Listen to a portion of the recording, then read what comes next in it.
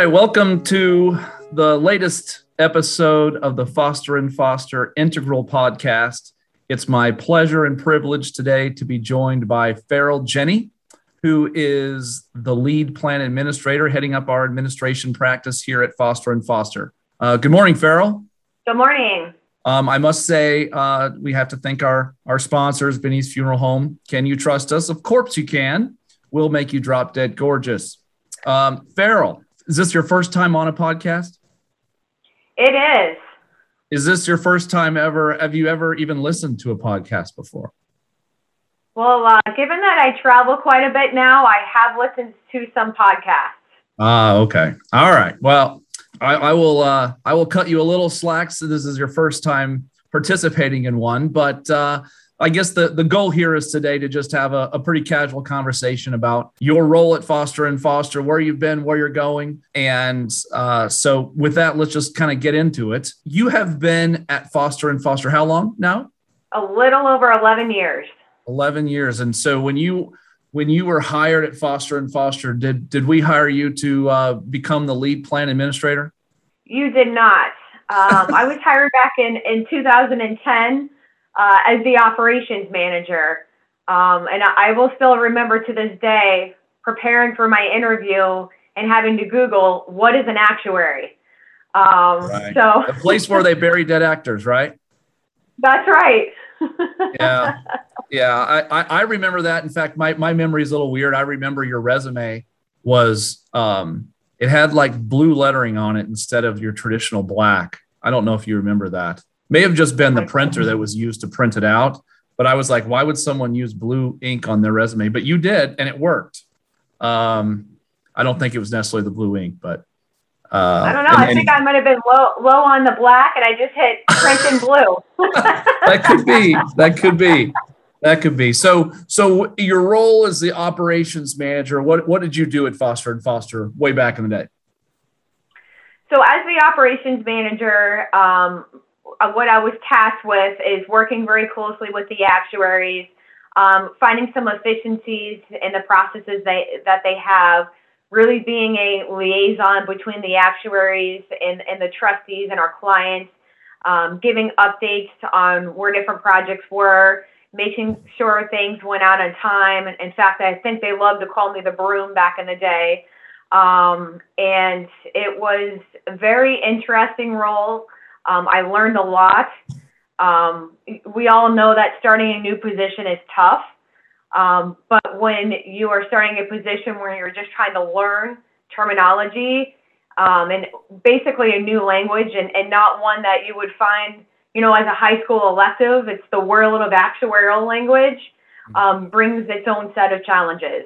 Yeah, I think one of the interesting parts about that role that ultimately prepared you to be a good administrator, I think, is just that you had to keep lots of plates spinning. You had a lot of different tasks to perform on a daily basis.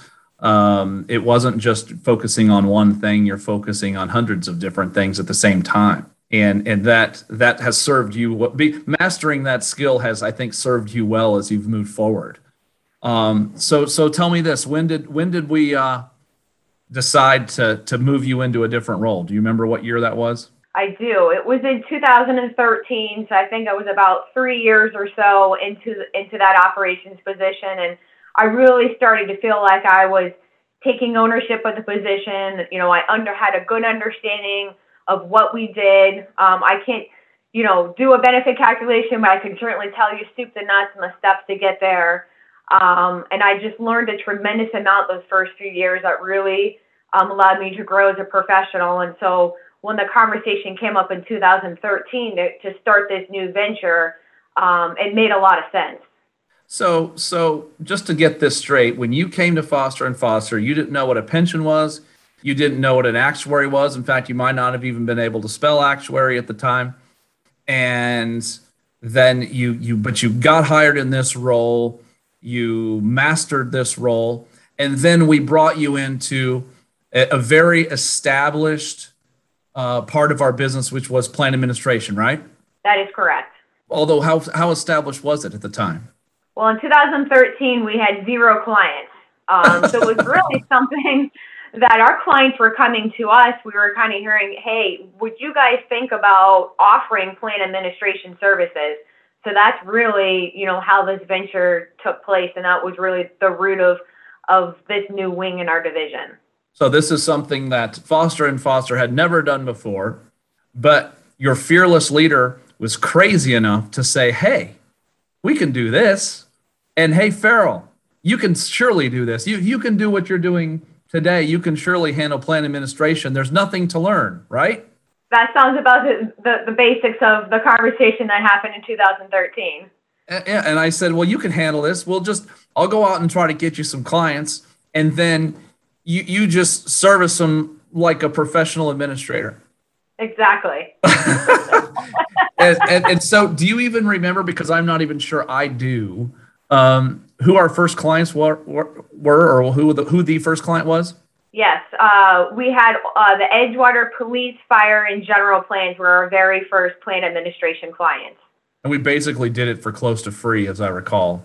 Yes, I believe that they had budgeted a bigger amount, and so we said, hey, we're going to throw in plan administration services and keep you at the same fee. Yeah. It's bad that I remember all the financial pieces of this. Yeah. That's right. Yeah. So you came from not being in the industry.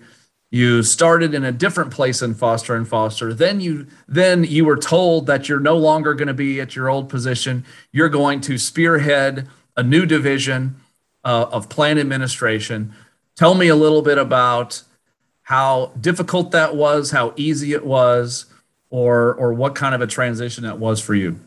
There definitely was a transition on different fronts. I think the biggest change was going from an internal role to being a client-facing role. Because as you know, when we started this venture, I knew that I was holding the Foster & Foster name and our reputation. So that was something that I took very seriously. I wanted to make sure that I was representing the firm, that I was giving the best services possible, and certainly the correct information in this new role. So I found myself, sitting in on different client meetings that the actuaries would go to just to understand soup to nuts how a meeting ran, taking notes of the different players that would come to meetings, the steps involved on postings for agendas, really learning more about the plan administration terminology, things that I didn't necessarily see as the operations manager in an internal role working side by side with the actuaries. So there was definitely a shorter learning curve because I had that exposure early on in my career that gave me the opportunity to learn about the actuarial piece. And then it was really just applying the plan administration piece and tying those together. Got it. So that was 8 years ago. We got our first client. How many clients do we have today on the plan administration side? Today we have 64 clients. 64 clients, huh? And are you the only person in the plan administration practice? I am not. So as we talked about early on, we just had a handful of clients and we slowly added to our book of business. And then in 2016, we ended up opening up a dedicated plan administration office in Cape Coral, Florida. And that was just so we could better serve our local plans and also have space to add that staff. Because if you remember, Brad, our wing was working out of the Fort Myers office in conjunction with our actuaries. And so, we started to say, hey, we're really growing and we're kind of maxed out in our current space. Let's move across the bridge to Cape Coral, service our local plans, and have a space to grow. So today we have 13 full-time employees. Just this year, we also opened up a dedicated Tampa office that will be hiring for a couple more positions. And then last year, we opened up an Illinois wing, and we have our first handful of Illinois pension clients. Yeah, it's really exciting. So we're growing not only in the state of Florida, but now outside the state of Florida, which is pretty cool. So you've taken it from nothing to something very substantial and hopefully ultimately a nationwide consulting venture. So in sort of reward for all of your good work this last year, something cool happened to you, right? Yes. What's that? in January of this year, I became a partner of Foster and Foster, which was very humbling. Really kind of made this full circle of starting from not knowing what a pension plan was, to really applying myself, giving the opportunity to head up a division, shine in that role, and now become a partner of a very well-known firm that was something unexpected, and like I said, humbling for me, and just brings a huge smile to my face. Yeah, and so when we get sued someday, we'll all be in jail together, right? Hey, listen, I'm the flea on the dog. No. I'm teasing. But so tell me then. So you have gone from where you were before to now a partner in a national company. What advice would you give your 25-year-old self, or any other 25-year-old woman, by the way, if they were wanting to follow a similar career track, whether it's at Foster and Foster or somewhere else? I think I would have to say is believe in yourself. Don't let your challenges handcuff you or paralyze you. Rise above them and find a way to let your stars shine so that it can't be ignored. Pretty good advice there. So kind of pivoting a bit, one of the things that I dislike most about Foster and Foster is that we give out far too much paid time off. And in fact, way too much. One of the many days of paid time off that you took a few years back was to Costa Rica. Can you tell me a little bit about your experience in Costa Rica and kind of how everything went? So Costa Rica is somewhere that I have visited quite a few times in college. I've always loved the country. And so me and a handful of my girlfriends thought it would be a neat trip to have when we turned 30. So we planned about a week trip, going to the beach, surfing, doing some hiking through the rainforest of Costa Rica. Had a great time. We all stayed at the same place, followed the same itinerary, came back, shared our pictures, just had a great memory shared on that trip. Mm-hmm. And about a week and a half later, I started having some flu-like symptoms, not feeling well, just thinking I was coming down with a bug. Long story short, I was in and out of the ER a couple of times. I couldn't really pinpoint what it was. At that time, they had that bird flu. So they thought it was just a weird strain of the flu. My symptoms got much worse, to the point that I developed a very high fever and I lost my vision. Of course, I was rushed to the emergency room. And after many tests, I found out that I had malaria. So, so that was definitely a shock. To the credit of my family, I don't remember any of this. I was in a medical coma for about 6 days. Unfortunately, it was onto my brain before they figured out it was malaria. What I was told is they actually took my blood, put it on a helicopter, and flew it to California to do kind of the last effort testing of what was going on. They couldn't get the brain swelling to stop. Once they found out it was malaria, of course, I was given immediate anti-malaria drugs. Came out of it about 3-4 days later, and really had to kind of hit the restart button. It was very eye-opening. I had to learn to walk again. I was very lucky that I did not have any symptoms today that is kind of goes along with having malaria. So that was just another challenge that instead of, it defeating me, it's okay, this is another hurdle to get over. This is going to be hopefully an inspiring story for someone else that may be going through something medical related, and came out on the other side. Yeah, that was kind of crazy. I remember, I don't know if it was you that texted me this, or it might have been your husband that said, Farrell's got parasites in her liver and it's not good. And I remember thinking, what in the world is going on? But fortunately, yeah, you came out of that and overcome that challenge like every other challenge. And doesn't sound like you have any symptoms today, so that's a blessing. No, And let me tell you, there was nurses that would just poke their head in the room. Be like, we've never seen somebody with malaria. We just want to see what you look like. I mean, it was like full hazmat suit. I mean, the full nine. So it was very interesting. Wow. Well, I think what I take from it is that we're probably just giving out way too much vacation, and we probably should scale back a bit to prevent things like this from happening to any of our colleagues in the future. So maybe we can maybe work to curtail some of that in the future. Well, listen, as much wine as I've drank with you, you would think that any parasites in my liver would just die, but yeah, right. Apparently it doesn't work like that. Yeah. Well, then I should live a long time and be clean then. So if that was the case.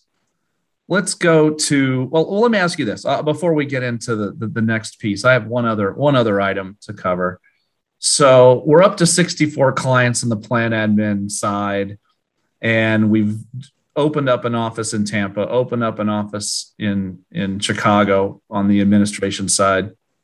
Where are we going to be in 5 years? Where are we going to be in 10 years? Well, to kind of mirror your earlier thoughts, I think that this can be a substantial piece of the business.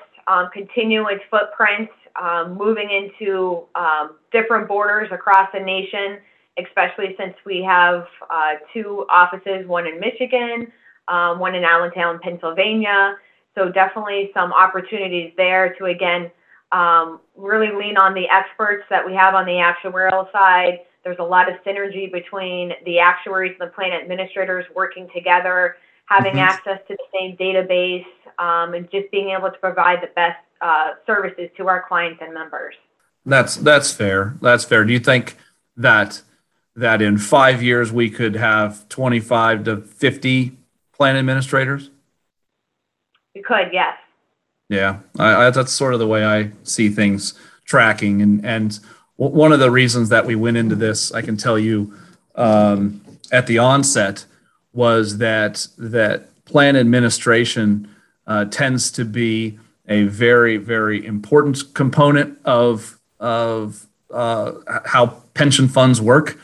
And from the actuarial side, when you work with poor plan administrators, it makes our lives miserable. When you have good plan administrators, you can be a lot more efficient. And so by having an administration practice, not only does it serve our clients well, but it serves our actuaries well. And as a selfish actuary who likes to be served well, it's certainly worked out for the best. So, all right. So let's kind of wrap this up. I think I'm going to do a little bit of a quick lightning round here for you, where I'm just going to ask you a quick question and you give me a fairly quick answer, and it can be about just about any topic. So okay. You're on the hot seat here. This lightning round, of course, brought by Vinny's Funeral Homes. When death comes knocking on your door, you come knocking on ours. Make us your last stop. Okay. First question. Number of times you've heard people refer to you as Wonder Woman in your office. And what time period? Since working at Foster & Foster. 15. I would bet. Would I make a good plan administrator, yes or no? No. What is the most important attribute in being a good plan administrator? Organization, follow-up skills, good communication skills. You're right. I'd make a bad plan administrator. How many miles could you run right now without stopping? 6. 6? Pretty good. So the name of this podcast is called Integral. Do you know what an integral is? No. At least she knows she's not an actuary. Farrell, thank you so much for being on our podcast. It was a pleasure having you. Congratulations on your successful career that is just still in its early stages. And we will catch up with you down the road. Thank you very much, Brad. Pleasure to be here.